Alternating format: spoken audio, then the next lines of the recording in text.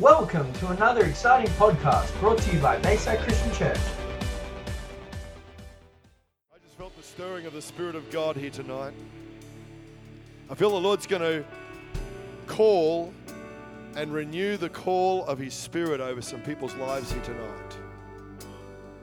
The Holy Spirit has called you to live for His kingdom, not just for your own purpose and fulfillment. There's something happens when you live for the kingdom of God that is so rich and so fulfilling, and it just captivates your heart. And nothing in this world will satisfy like living out your life and your relationships and your career and your workplace for the kingdom of God. I just feel He's calling us to live passionately for Him. I want to thank Pastor Paul for coming. And this morning we had 20 leaders got together. We had a great breakfast and some great words of encouragement to leaders so that we can live and fulfill our purpose in our lives. And so this is our first Easter encounter. Started last night and tonight, and tomorrow night Pastor Paul will be here again. And I just know we're sowing something in the Spirit for our city. And I watched the thousands of people driving and walking and playing and sailing, and I thought, God, we need to have such a move of God that when they come to Harvey Bay, a connection with Jesus and a visit to our church and a connection is going to be part of their journey here. That's what I dream for and long for. The thousands encounter the presence of Jesus, because God's given us an open heaven, folks, over your life and over our church and community. He showed me the living Christ standing over our church 18 months ago and over our city, and pouring out liquid love and living water over our city. And I know that God's grace is here to rescue and reach and love so many people. And He does it through you and I, and He does it through our corporate praise. He does it through our deeds of kindness, and He does it through our words, and He does it through our relationships and families. And I know that God is stirring our hearts. Lord, I just thank You for speaking to us right now. Let the gifts and the fruit of Your Spirit flow. Let the living Word of God transform us. In Jesus' name. Let's give Pastor Paul a great welcome. He comes to share. Thank you. Hallelujah. Come on, let's give God a hand of praise. He's worthy. Fantastic. We give You glory, Lord. In Jesus' name. Amen. You can take your seats tonight. Hey, it's great to be back again. How good was the weather today? You guys are living in paradise. Went out in the pier. There's fish in the harbour. There's sailing boats. And it's going to be hard to get up at 5 a.m. tomorrow to get back to my church. Hey, but it's seriously good. And I want to just encourage you. Maybe you weren't here last night, but I really just shared a bit last night with Pastor and the team that, I really believe that this is not just another thing that's happening, that God wants us to start something that's a seed for the future, that people will become within this church, but also from other places, and be refreshed in God's presence. And what a great place to be refreshed. You've got beautiful things you can do during the day and come out at night and be in God's presence and be in God's word. And I also believe that's a call upon Pastor Ross and Mary, that they are people that just give out to bless others. And it's like that word was an oasis, that this is going to be more of an oasis, not just for the families, but people will come for a season to be refurbished, refilled, refreshed, and encouraged, and go out strengthened for the next season of their life. And I love what Pastor Peter said before. He said, the joy of the Lord is our strength, because most of our society is focused on the pursuit of happiness. And happiness is great. I love to be happy. Who likes to be happy? But who knows, happiness can turn into sadness in a moment. Happiness is just an emotion. And sometimes you're happy and then something bad can happen. You can be sad. You can't base your life on the emotion of happiness. What we need to realize is that the joy of the Lord is our strength. Joy is something different. Joy is something supernatural that can come from. You can be in the middle of the worst storm of your life, but the joy of the Lord can be your strength. And it's such an important thing. We're going to come around God's word tonight. Let's just pray. Lord, we thank You tonight for the opportunity to hear Your word. Lord, I pray this earthen vessel would have Your treasure within, this jar of clay. Lord, I pray that the words would not be the vain repetitions of a man tonight, but You would take this word, a supernatural seed, and plant it in people's hearts like an arrow reaching the target, that we'd have tenfold return from your seed. Lord, we'd go out of these doors different because we encountered your presence in worship. We'd go out of these doors different tonight because we encountered your word preached in faith. We'd go out of this word different tonight because we encountered the encouragement of fellow believers. And everybody said, you know, I believe Bayside Church is going to be a house of healing, a house of salvation, a house of hope, a house of promise, a house of faith, a house of miracles. I love it when God does miracles. A house of grace, a house of vision, a house of worship, a house of prayer, a house of transformation, amen.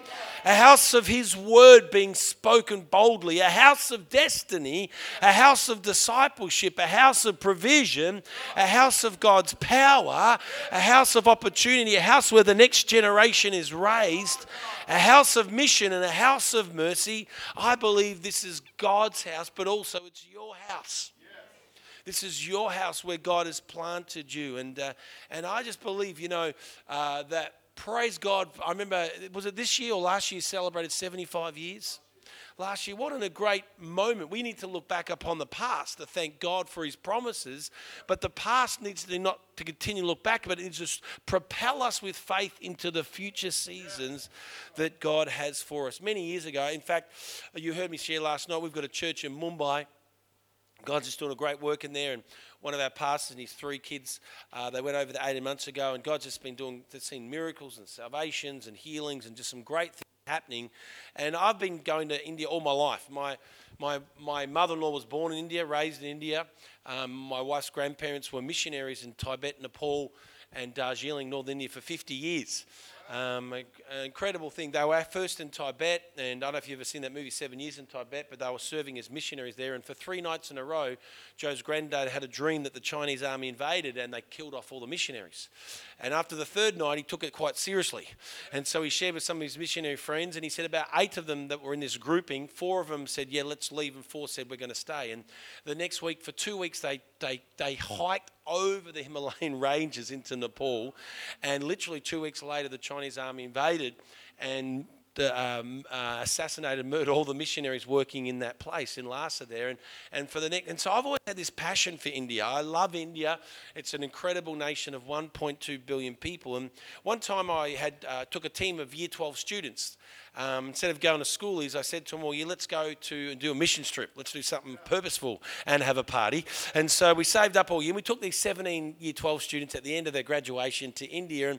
And I don't know about you, but I love curry. But when you eat curry for breakfast, lunch, and dinner every day, there's a limit you get to in your life.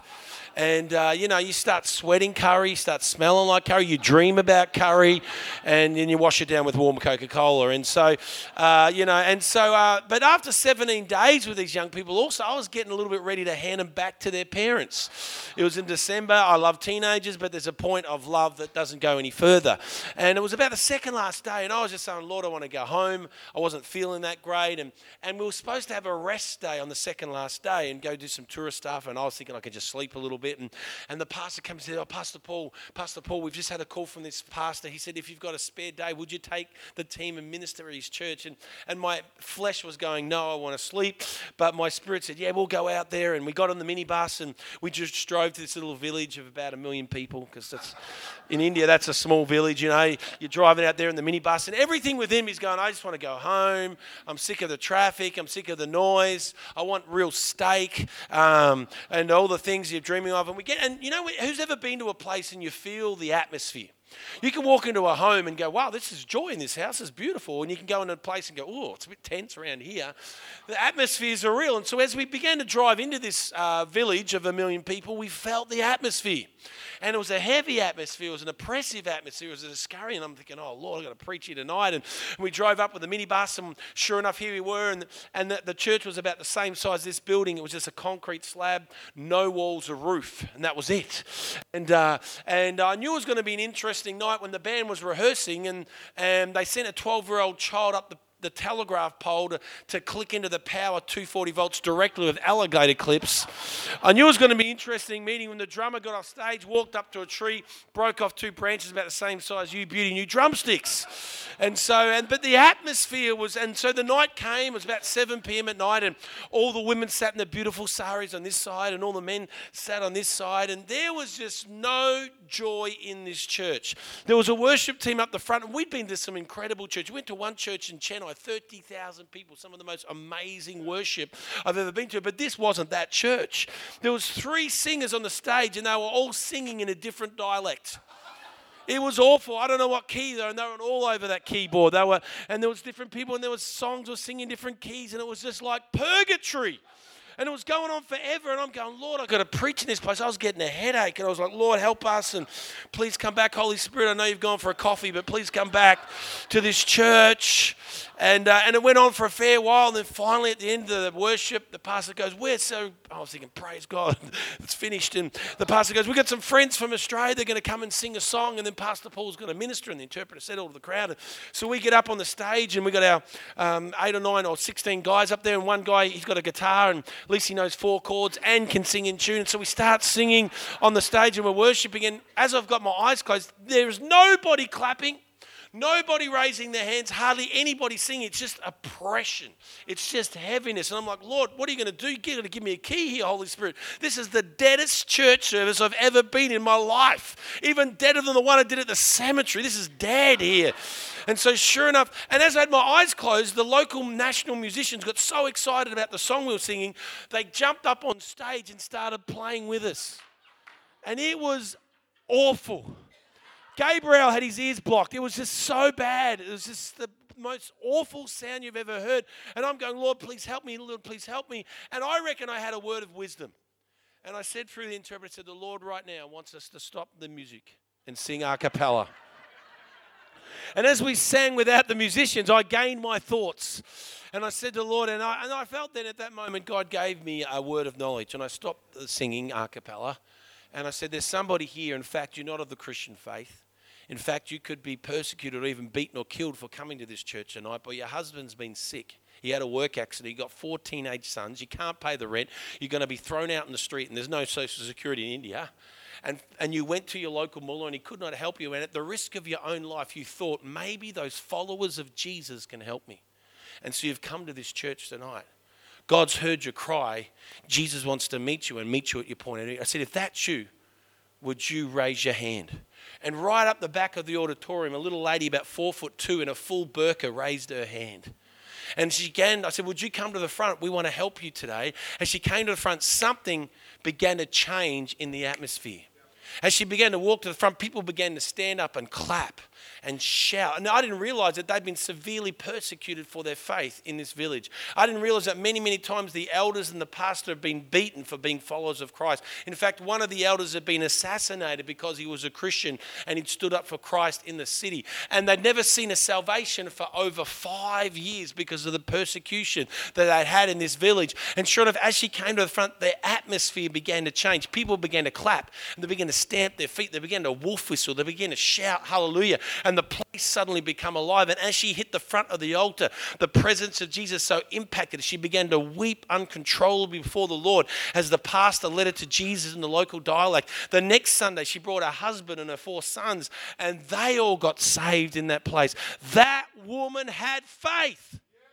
That woman had so much faith. She could have been beaten, broken, imprisoned, or even killed for coming to the doors of the Christ, but she didn't care. And not only did her faith change her destiny, her faith changed those around her, her family's destiny. I want to encourage you today that one of the most essential elements of the Christian walk is faith.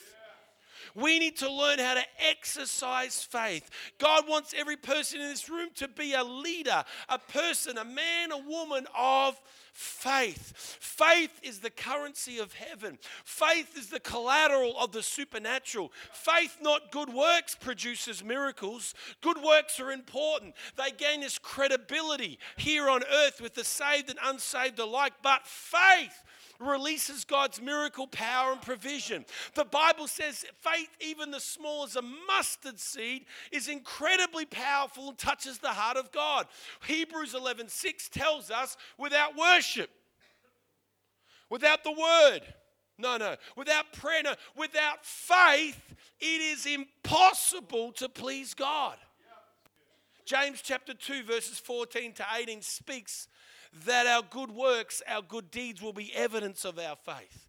Faith and good works are important. One is out of balance without the other. But let me declare this tonight, church. Faith is the currency and the collateral of heaven that pleases the heart of God.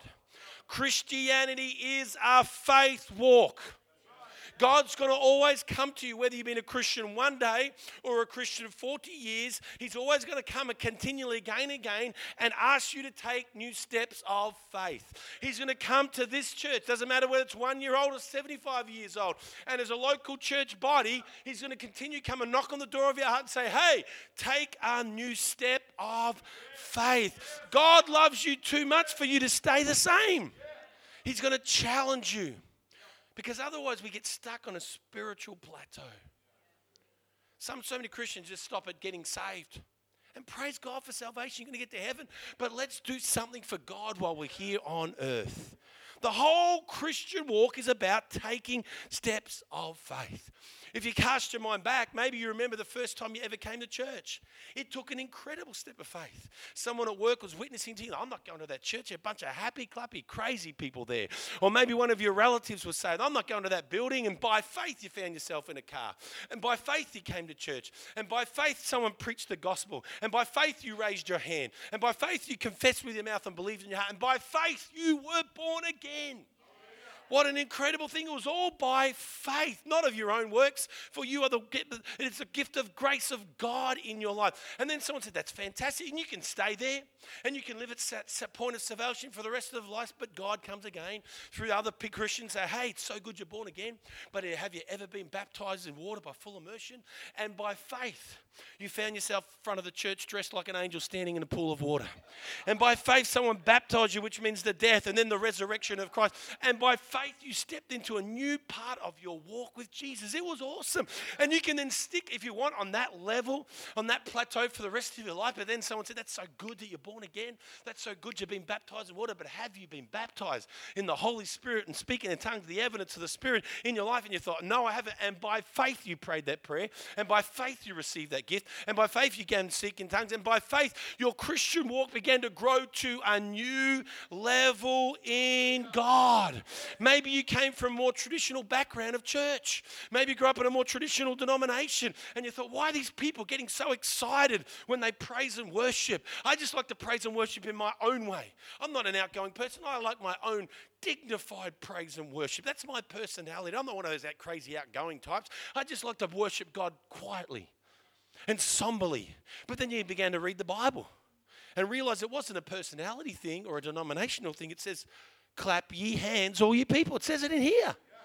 Lifting holy hands to him, shouting unto God with a voice of triumph. And suddenly you realize, well, this is not a personality thing or a church thing. This is a biblical principle thing. It's all through the word of God. And you thought, well, I'm a bit nervous about that. What happens if I raise my hands? Everyone's looking at you. No one's looking at you. They're looking at the screen. And you'll get all self-conscious about it. You thought, I don't know, I'll do it secretly.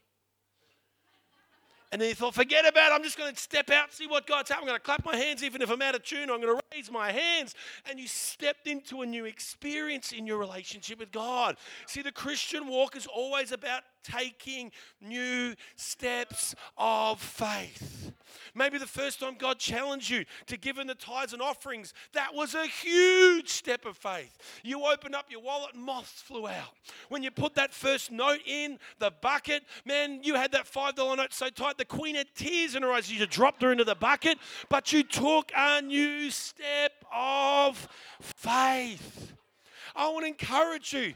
Don't get stuck on a spiritual plateau. In this April 2017, as a Christian, what new steps of faith is God asking you to take? What new steps of faith as a church community is God going to ask you to take a step? I could go on and on. But the walk of faith is taking steps of faith. God loves you too much for you to stay the same. God is always coming to me personally, coming to our local church and asking us to take new steps of faith. I keep saying to my people in my church, go to another church if you don't want to be stretched. Go to another church if you don't want to be challenged. Because in this church, we're going to walk by faith. Tonight, I quickly want to give you a couple of aspects, a couple of attributes of faith that are going to help us as we walk in 2007. If you're taking notes, write this down. Number one, attributes of faith. We need to have desperate faith. That lady in India had desperate faith. She'd come to a point so low, she had no other option. She thought, maybe those followers of Christ can help me. And with a seeking heart, God met her at a point of need. Some of the greatest prayers I've prayed are not that fancy. Some of the greatest prayers I've prayed are not that eloquent or not that theologically correct. They go like this: help! God, I don't know what I'm doing. Parenting, who invented that? And you're crying out to God from your heart. We have to all be, in the Western culture, I've got to have it together, I've got to do this course and this thing and blah, blah, blah, blah. But sometimes it's just a heart saying, God, I need you. I'm desperate for you. I said this last night, God doesn't respond to need. God responds to faith and hunger. I want to encourage you today, we've got to have desperate faith. There's Bartimaeus on the side of the road, and he'd been blind in the same position all his life. I'm amazed at the scriptures are so amazing. They call him blind Bartimaeus because the world always tries to define you from your shortcomings, not from your strengths. Blind Bartimaeus, everyone else is moving on in his life, but he's in the same spot all his life. Then Jesus is coming on the road, but he's heard that Jesus has raised the dead, spoken the good news, healed the sick, and he thinks, maybe he can touch me, maybe he can change me. And I love this because the crowd was so huge and the voices were the thronging of the crowd was even heard before Jesus arrived, because the crowd of thousands always followed him. And then he starts singing, Son of David, have mercy upon me. And the crowd's like, shut up, Bartimaeus. He's got no desire to speak to you. You're just a blind man. And he shouts again, Son of David, have mercy upon me. And I love that because you think of all the voices that are crying out to Jesus, Jesus, heal my baby. Jesus, would you touch me? I'm sick. And he hears one voice through the crowd. And he walks to that desperate voice. It says, what is it that you want? He said, Lord, I want my sight. He said, your faith has made you well. I want to stir you up a bit tonight. Sometimes we pray a prayer, we're part of an instant generation, we get disappointed because it's not like McDonald's in the drive-thru and we didn't get it answered straight away. Sometimes we've got to be a little bit more persistent, a little bit more desperate. Like John Knox, who declared, God, give me Scotland or I'm going to die. Or Jacob, who wrestled God all night and said, I'm not going to let go until you bless me. And he walked from a limp from that point onwards. Sometimes we've got to get a little bit more desperate and not just go with the flow of the circumstances of life or the attacks of the enemy that come against us. We've got to rise up.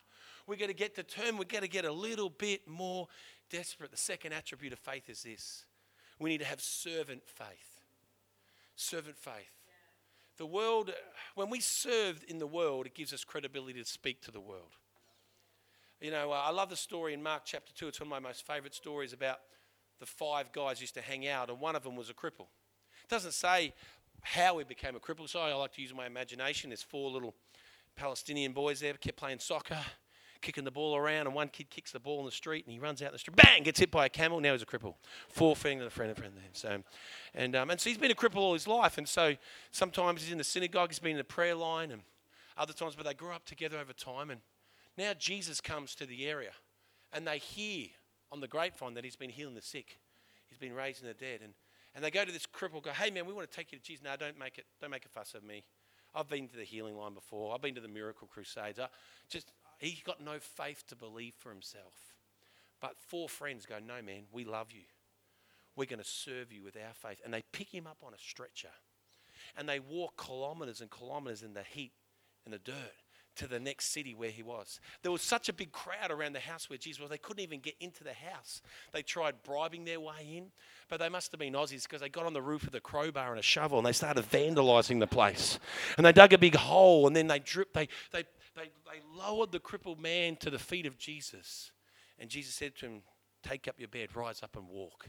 He had no faith to believe for himself, but his friends served him with their faith and brought him to the feet of Jesus so that he could be healed. Someone had faith to see you find Christ and bring you to the feet of Christ. You see, there's people outside of the four walls of this church. They're not crippled in body, but they're crippled and they're bound up in their spirits. And they have not even got the faith to get in their car and drive to this church and walk in the four doors of this church. We're going to have to pick them up and carry them to the feet of Jesus, the house of God. We need to serve this community with our faith. They haven't got the faith to know that Christ, they haven't even got we've got to serve them with our faith and bring them to the house. We need to carry them to the house of Jesus. You know, my dad this year is turning 73 and he got saved when he was 34 and my dad's never led anyone personally to the Lord. But I reckon he's brought over 60 people to church since the day he got saved, and they've got saved at church. He ran a small business in a regional town, and he'd just be pastoring the community, talking to people as he sells stuff and serving them, and then someone would be having a marriage problem. You need to come to church. No, I need church. And he'd just keep working on them. Next thing he said, well, if you come to church, we'll take you out for lunch. And sure enough, we don't want to do that. My car's playing. I'll pick you up, bring you to church and take you out to lunch. He's done this for 40-something years.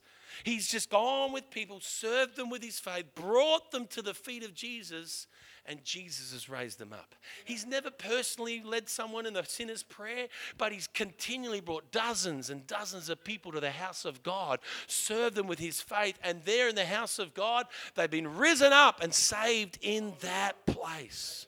We also as Christians need to serve other brothers and sisters of faith with our faith. We need to come alongside the sick and the bereaved and the brokenhearted, and we need to carry others. You know, sometimes Christians are going through such storms in their life, it's just hard for them to keep on believing, and we've got to stand with them. We've got to lift up their hands. Maybe they're going through cancer, or maybe they've lost a loved one who's died, and they're grieving so broken in their hearts, and they just haven't got the faith. That's when we as brothers and sisters in the church need to pick up our family and carry them again to the feet of Jesus so that he can raise them up. We haven't got much strength in ourselves, but we can carry them with our faith and bring them to a place where the Lord himself would revive them. You know, there's people here today and you're thinking this weekend, man, that person needs to be in this meeting. Man, that person needs in a meeting. Well, don't just think about it. Pick them up and bring them to the feet of Jesus and serve others with your faith. Everyone say it, amen? Amen. Third thing is this, third attribute of faith. I hope you're getting something out of this tonight. Is we need to have obedient and courageous faith. I'm going to read a chapter from the passage from the Gospel of Mark. I love the Gospel of Mark because it's short, 16 chapters. Luke, he talks forever. Matthew's the same. I reckon that Mark must have been a South African because he's direct and straight to the point. And Mark chapter 3, verse 1 says this, and he entered the synagogue again, and there was a man there who had a withered hand. So they watched him closely whether he would heal him on the Sabbath so they might accuse him. And he said to the man who had the withered hand, step forward. And he said to them, is it lawful on the Sabbath to do good or to evil, to save life or to kill? But they kept silent. And when he looked around at them, being grieved by the hardness of their hearts, he said to the man, stretch out your hand.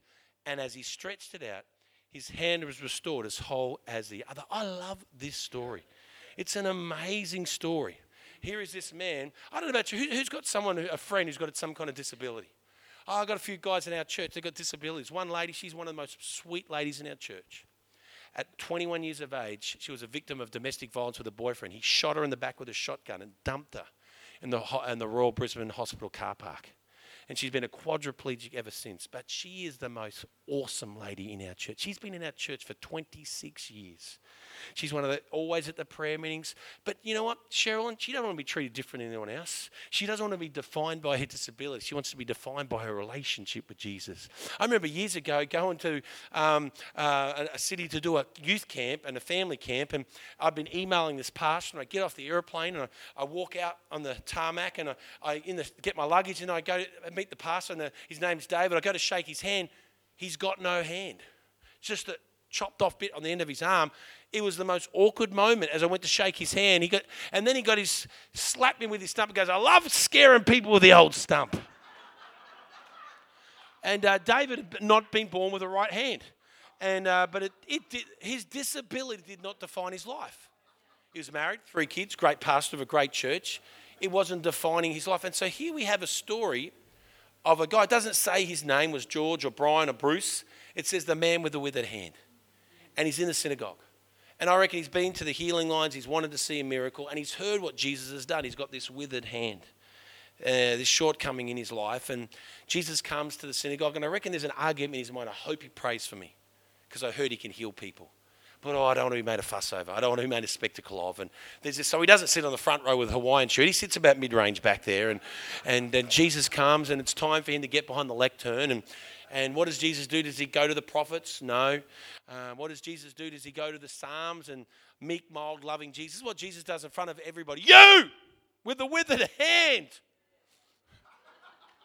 step forward. I'm amazed at how confrontational Jesus is sometimes.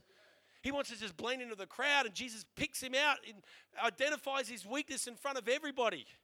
And you know what's amazing? Right there and then he has to make a decision. Do I respond to the voice of Jesus?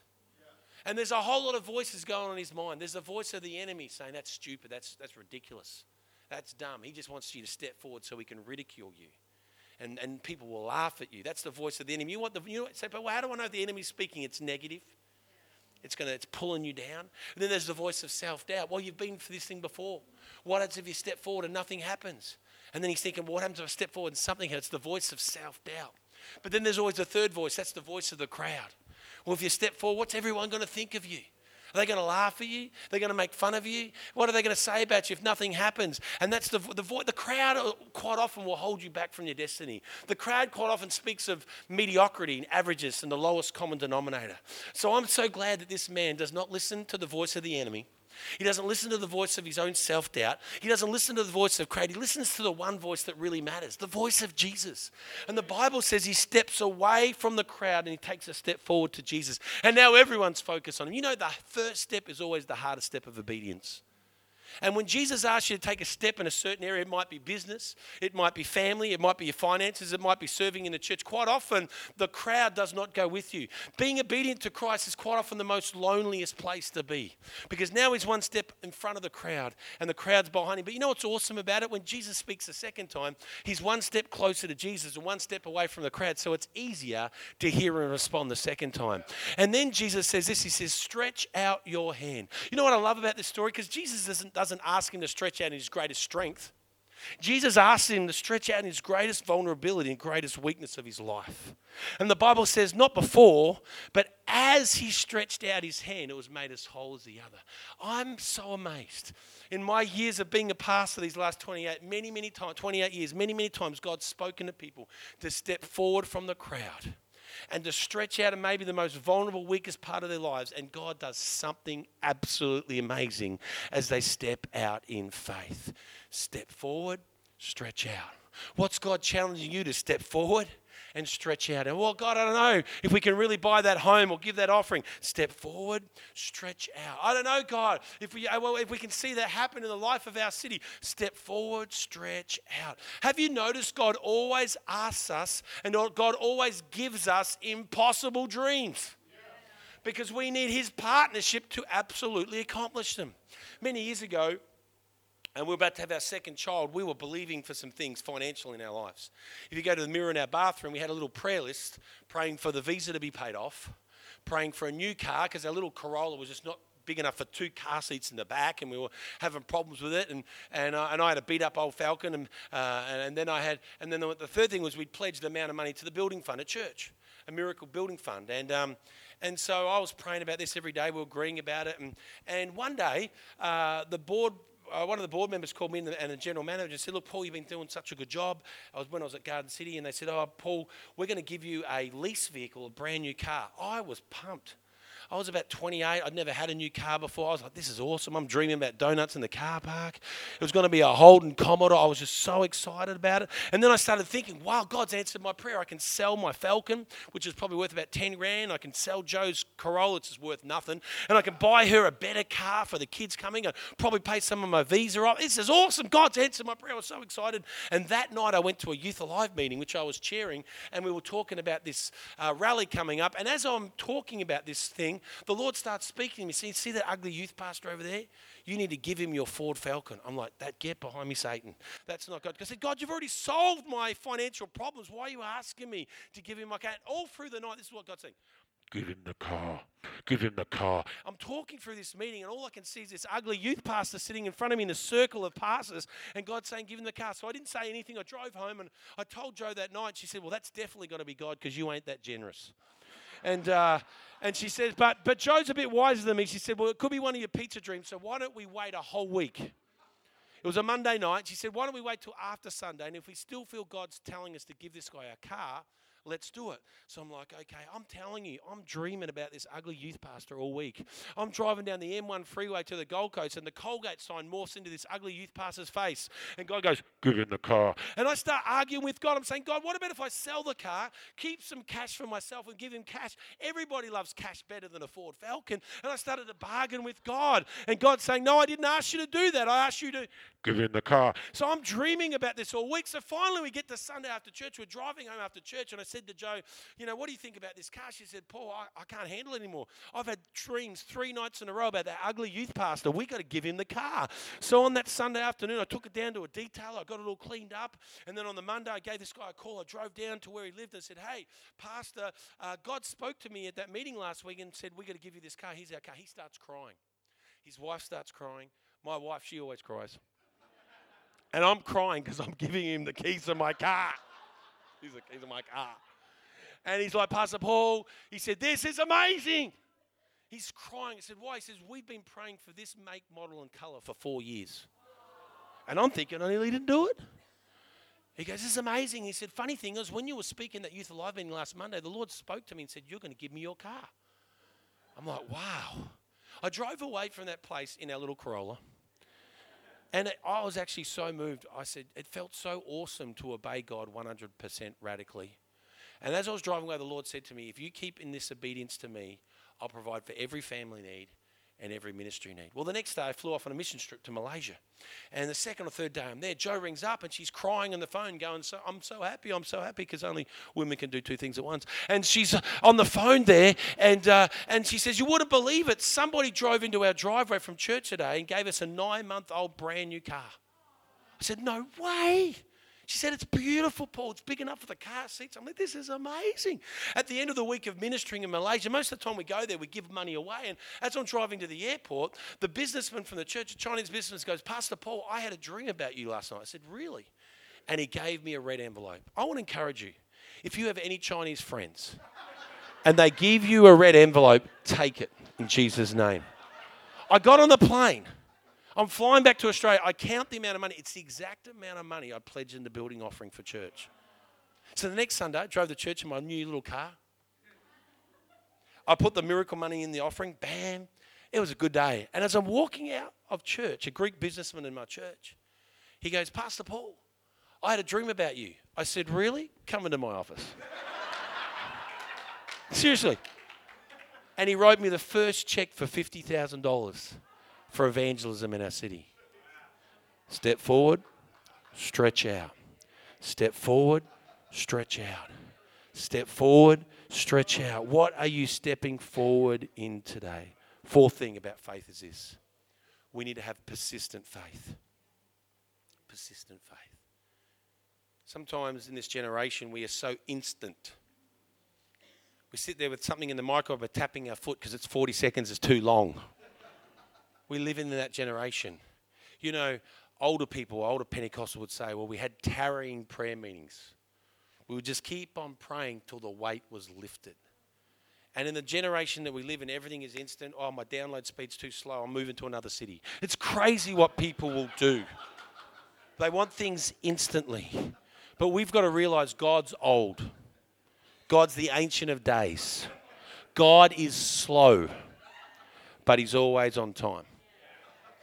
And he's not walking to our plans and our timing, because his thoughts are higher than our thoughts. His ways are higher than our ways. I remember one time complaining to God about something and why it hadn't happened in the time frame I wanted when he promised it to me. And I remember having this argument with God, and God said to me, I just had it rebuked by God. He said, since when did I have to consult you about your life?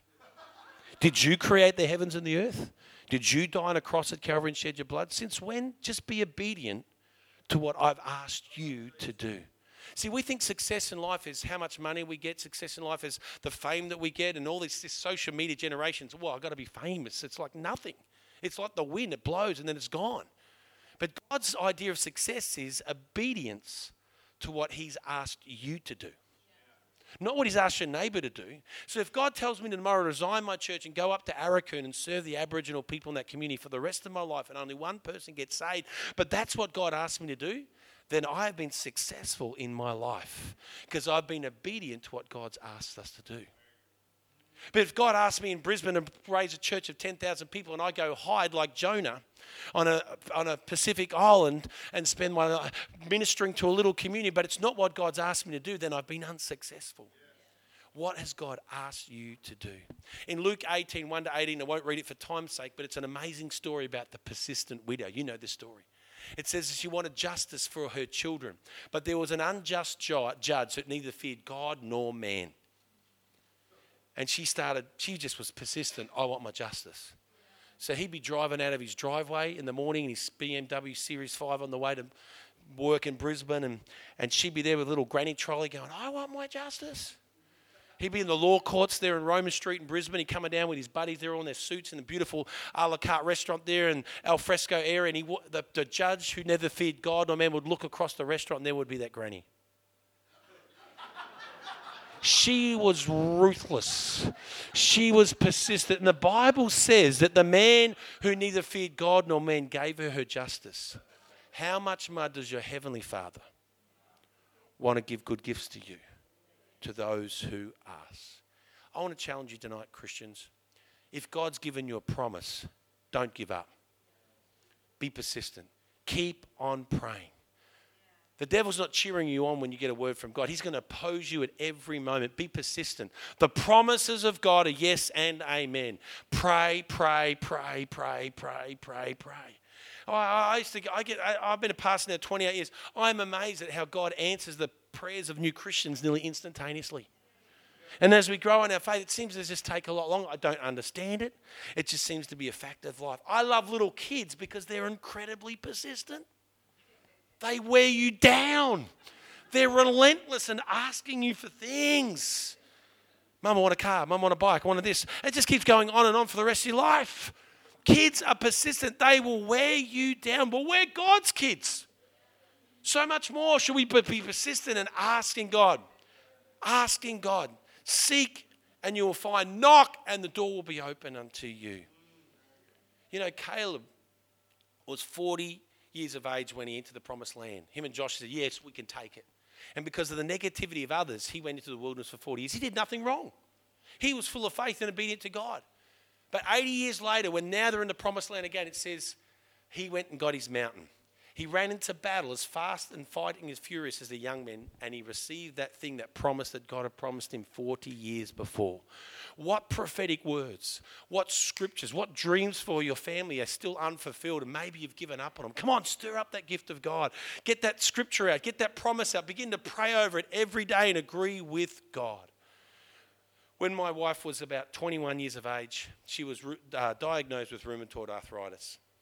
And when we got married, she was, I think, 24, I was 23. And probably the second year into our marriage, she just had this massive attack in her body with rheumatoid arthritis. She was working in the advertising industry, and there was this period where she couldn't go to work for 3 days. She literally couldn't move her hands or feet and her arms. She was like a crippled person. And so we started going to this specialist in Adelaide, and he put her on drugs, anti-inflammatories, and she went on this 2 or 3 year process. And she improved in her health, but the drugs were so powerful. They started affecting her health. Then she finally, after 3 years of going this course of drugs with the arthritis specialist, he called her into the office and said, Joanne, I just need to speak some facts to you. He said this, he said, if you keep on going at this process, you've got a body like a 60-year-old and you're 27 years of age.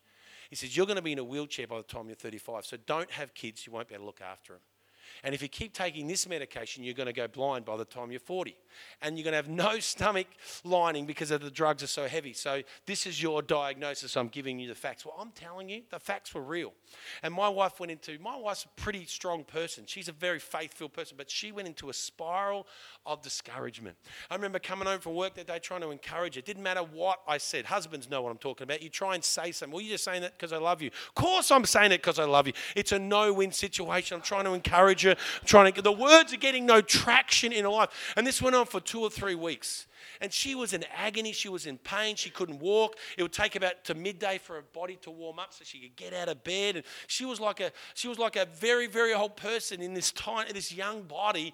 And it was just crippling her life and discouraging her spirit. Until one day her mum came around. She was doing some cleaning and she'd found an old diary from a camp when she was about 19 or 20. And she brought it around for her to read. And I came home one day and something had changed in the atmosphere. Because she'd read this diary about how God had given her promises that she was going to preach around the world, that she's going to have a house full of boys and sons and all these things. And I came home one day and something had changed, and it wasn't the physical condition, it was the attitude and spirit. On the walls were scriptures and promises and dreams that she had. She put them up on big pizza butcher's paper, and something began to happen. She began to challenge that circumstance. So she began to get into the place of prayer and say, no, God, you said I'm going to have children. I'm going to have a household of sons. God, you said I'm going to preach. Now, my wife still has rheumatoid arthritis. She doesn't take any medication. There's days when she has better days than others, but she's definitely not in a wheelchair. We've got great teenage sons, and she's doing things for God. But you know what? Sometimes you've just got to fight.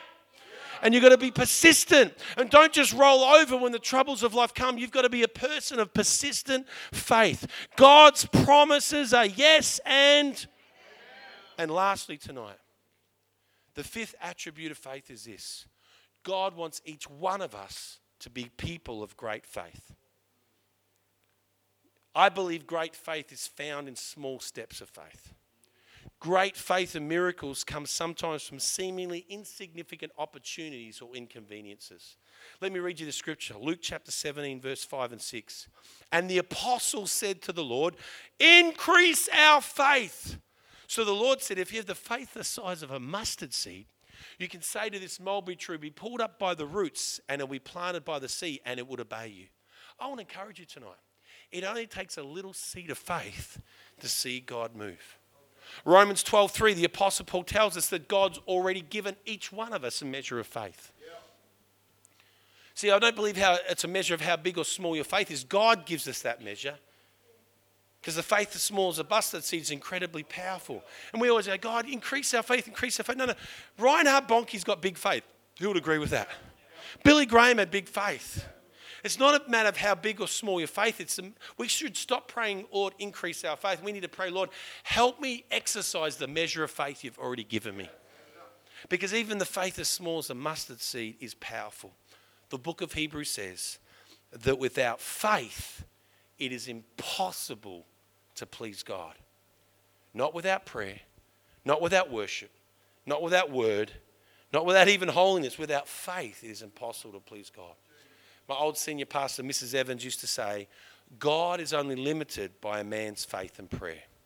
Smith Wigglesworth said, anyone can be ordinary, but it takes faith to be extraordinary. I love what Brian Houston said about faith. He says, optimism ignores the facts.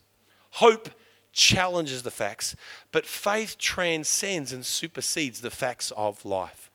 Because the facts are, you are sick. You can't put your head in the sand and go, I'm not sick, some kind of hyper. If you're sick in bed and you got the flu, you're sick. But faith says, by his stripes, I am healed. The facts may be your finances are not in a good place.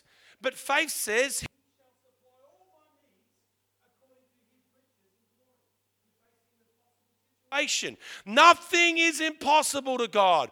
All things are possible to those who believe. The facts are you may have unsafe family and unsafe friends. But faith says, for me and my house, we will serve the Lord. The facts are right now you're facing a giant, you're facing a mountain. That's the facts. Well, faith says, I can do all things through Christ who strengthens. We don't ignore the facts. We embrace the facts, but faith transcends the facts of life. The facts may be right now you're in a very lonely season of your life, but the faith says, but God shall never leave you nor forsake you. The facts may be you've gone through that divorce and you felt rejection in your heart, but faith says nothing can separate me from the love of God. The facts are right now you're living in a fearful moment in your life, but faith says, for God has not given me a spirit of fear, but of power, love, and a sound mind. The facts are you may have a broken heart, but faith says Jesus said, I came to heal the brokenhearted. The facts are you may be suffering from bondages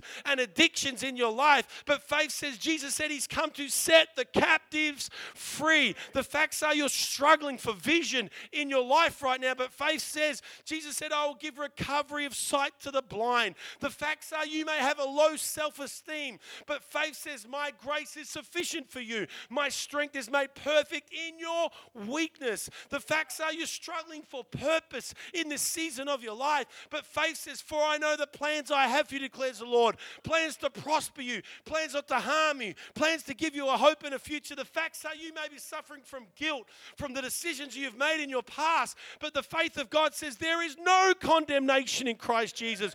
All things have passed away. Behold, all things have become new. The facts are you've sinned and you've fallen short of the glory of God, but faith says if we confess our sins, he is faithful to forgive us and cleanse us from all unrighteousness. The facts are you may be overwhelmed by the circumstances of your life right now, but let me declare in faith, the same Holy Spirit that rose Christ from the dead is alive inside of you. The book of Hebrews says, without faith, it's impossible to please God. And I want to encourage you tonight. Your Christian walk is a faith walk. And I've realized this. I was saying to someone this morning. God's high in obedience and low on detail. He says to Abram, go take the people. He doesn't even tell them where. He's got 500 of his whinging relatives saying, Abram, when are we going to get there? He doesn't even know where he's going. But quite often God doesn't give you the end destination, because if you knew the end destination, you'd be too fearful to take the first step. He just gives you one step at a time, and you take that step in obedience, and you can take it. But we like to say, God, well, I'll do that, God, if you show me all these things are going to happen. How's this going to work? We want to know all the details, and God's low on details, but high on obedience. And I want to encourage you, there's people here, God's been speaking, if the musicians could come, about taking some steps of faith in your life. And what's the big blockage is that I want to know all the details and all the scenarios that are going to happen if you take that step of faith. Well, that's not faith. Quite often, we need to plan and be good stewards of our time and good stewards of our money and good stewards of our family. But quite often, there's just times when we've got to take a step of faith in obedience to what we feel God is speaking us to do. Step forward, stretch out. Step forward. But God, I feel so weak in this area. You asked me to stretch out. And he stretched out that withered hand. And it was made as whole as the other. And he knew it was God, and so did all the people. Because that was his greatest area of vulnerability and weakness. Could everyone stand to their feet all over this place? Firstly, tonight, I want to ask you, do you know Jesus Christ as your Lord and Savior? Are you serving God in relationship with him? Maybe once you were in relationship with Jesus, but you're a million miles away from God. But he's calling out your name as a prodigal son and a prodigal daughter, saying, come back in a relationship with me. Or maybe saying tonight, well, I'm not good enough to be a Christian. Nobody is. Just come as you are. Just come as you are. Because by faith you're saved. It's the gift of God, Ephesians says. So, but I don't know, how do I become a Christian? It's easy. It's a faith step. You pray a prayer. The book of Romans says, confess with your mouth that Jesus Christ is Lord. Believe in your heart and you will be saved. It's the foolishness of man, but the power of the gospel. Because it's all by faith. Not by rules and regulation. You are saved by faith. Could everyone bow their heads and close their eyes? Tonight, if you'd like to get to know Jesus and give your life to Christ, or you've been backslidden a million miles away from God, but you need to reconnect with him tonight, by faith, we're going to pray a prayer, and something's going to happen inside of your spirit. It's called becoming born again, restored in him. With every head bowed and every eye closed, say, Pastor Paul, would you pray with me tonight? I want to give my life to Christ. I want to get my life right with God. I'm going going to ask you to do something bold wherever you're standing. On the count of 3, I'm going to ask you to raise your hand so I know who I'm praying with. 1, 2, 3. Thank you for your hand. Is anyone else who join this wonderful lady? Just looking across this auditorium. Say, yeah, would you join with that prayer? Thank you for your courage. Thank you for your courage, my young man. That's awesome. Anyone else join these 2 people tonight? Wonderful. You can put your hand down. Hey, I don't want these people to feel alone. Can we all pray this prayer with them tonight? Because the Bible says when one person prays this prayer, all heaven breaks out in a party for one person to come home. Can we pray this prayer? Repeat this after me. Dear Lord Jesus, I come to you tonight and I ask you to be my Lord, to be my Savior, and to be my friend. Jesus, please forgive me of all my sin. Take away my shame. Give me a new heart and a new start. I want to follow you all the days of my life. I want to know you as my friend and Savior. In Jesus' name, amen. Can we praise God tonight? Thank God for those 2 people tonight. Hallelujah. Hallelujah. That's the beginning of something inside of your spirit. And after the service tonight, those 2 people, we want to talk to you personally, encourage you in that decision you made. God's got a plan for your life. But church, I love preaching about faith because it's a life message within me. But I want to stir you tonight. There's a couple of areas that are going to open this altar. There's people here, and you actually are in a desperate situation right now. And there's someone here about business, and it's a cash flow situation. And it's because of unpaid accounts. Some people have not been paying, not just 7 days, 14 days, but there's someone especially maybe 3 months, and it's strangling your business. And we're going to pray for a supernatural release of that. And also the double for your trouble. The devil's you're going to get payback from God from what the devil's tried to do to your business, because you've always been faithful to God, faithful to God's house. And God wants to bless your business for your family's sake, but also bless the house of God as well. And you come into a point of desperation, thinking, well, we're going to have to close the doors, we're going to have to do this or move places or whatever. It's been that point. We're going to pray for you in just a moment. There's other people here, and I really felt the belief for jobs. I've been praying every week for the business people in our church and for unemployed people in our church. I've been pastoring in Brisbane as a senior pastor for 13 years. In the last 3 years, I've never seen so many good people out of work because of cutbacks or different things, and we've been praying every week. And if you've been desperate for employment, some people it's part-time employment, working with your family. Other people it's a new job. You're just really stuck in a place where you think this is just not going well. And I want to pray for business people. We're going to pray for you in just a moment. If you're a business person or you're looking for a job, would you just raise your hand wherever you are, all over this place? We're going to pray for you in just a minute. Thank you. Don't be ashamed, man. Every week we celebrate testimonies of jobs every week in our church. Just raise your hand wherever you are. I feel there's some mums here looking for some part-time work to fit in with your life as well, to help the budget, and we're going to believe for that in a minute. That is awesome. You can put your hand down. We're going to get a little bit desperate. There's other people here that God's been challenging you to step out in obedience. And it's like stepping forward and stretching out, but you've been questioning in your mind, but I'm not strong in that area. There's somebody here that God's been speaking to you about parenting and marriages and helping people in the church. You go, well, that's ridiculous. I had trouble with parenting my kids. Well, maybe you're the prime person that it can encourage others. God's not after perfection. He's after reality and authenticity. And you're thinking, I've been so weak in my life. No, you used to be weak, but by the grace of God, you've become strong. And you need to share that story to others. You need to step forward and you need to stretch out. If you feel God's been speaking in some area of your life to be bold and to be obedient, step forward and stretch out, would you just raise your hand all over this place? We're going to pray for you in just a moment. I don't know, it could be in business, it could be in your household, it could be in your finances. There's couples here and you've looked at your finances and thought we could never buy a house. We're going to believe tonight that you're going to be able to step forward and stretch out for the glory of God. Amen. So many people raising their hands. There's other people here tonight I just want to pray for also that there's been promises and dreams of God that have got dormant. Let me declare this over your life tonight. Delay is not denial in God's kingdom. I reckon Caleb got a few times discouraged for 40 years waiting for that promise to be fulfilled.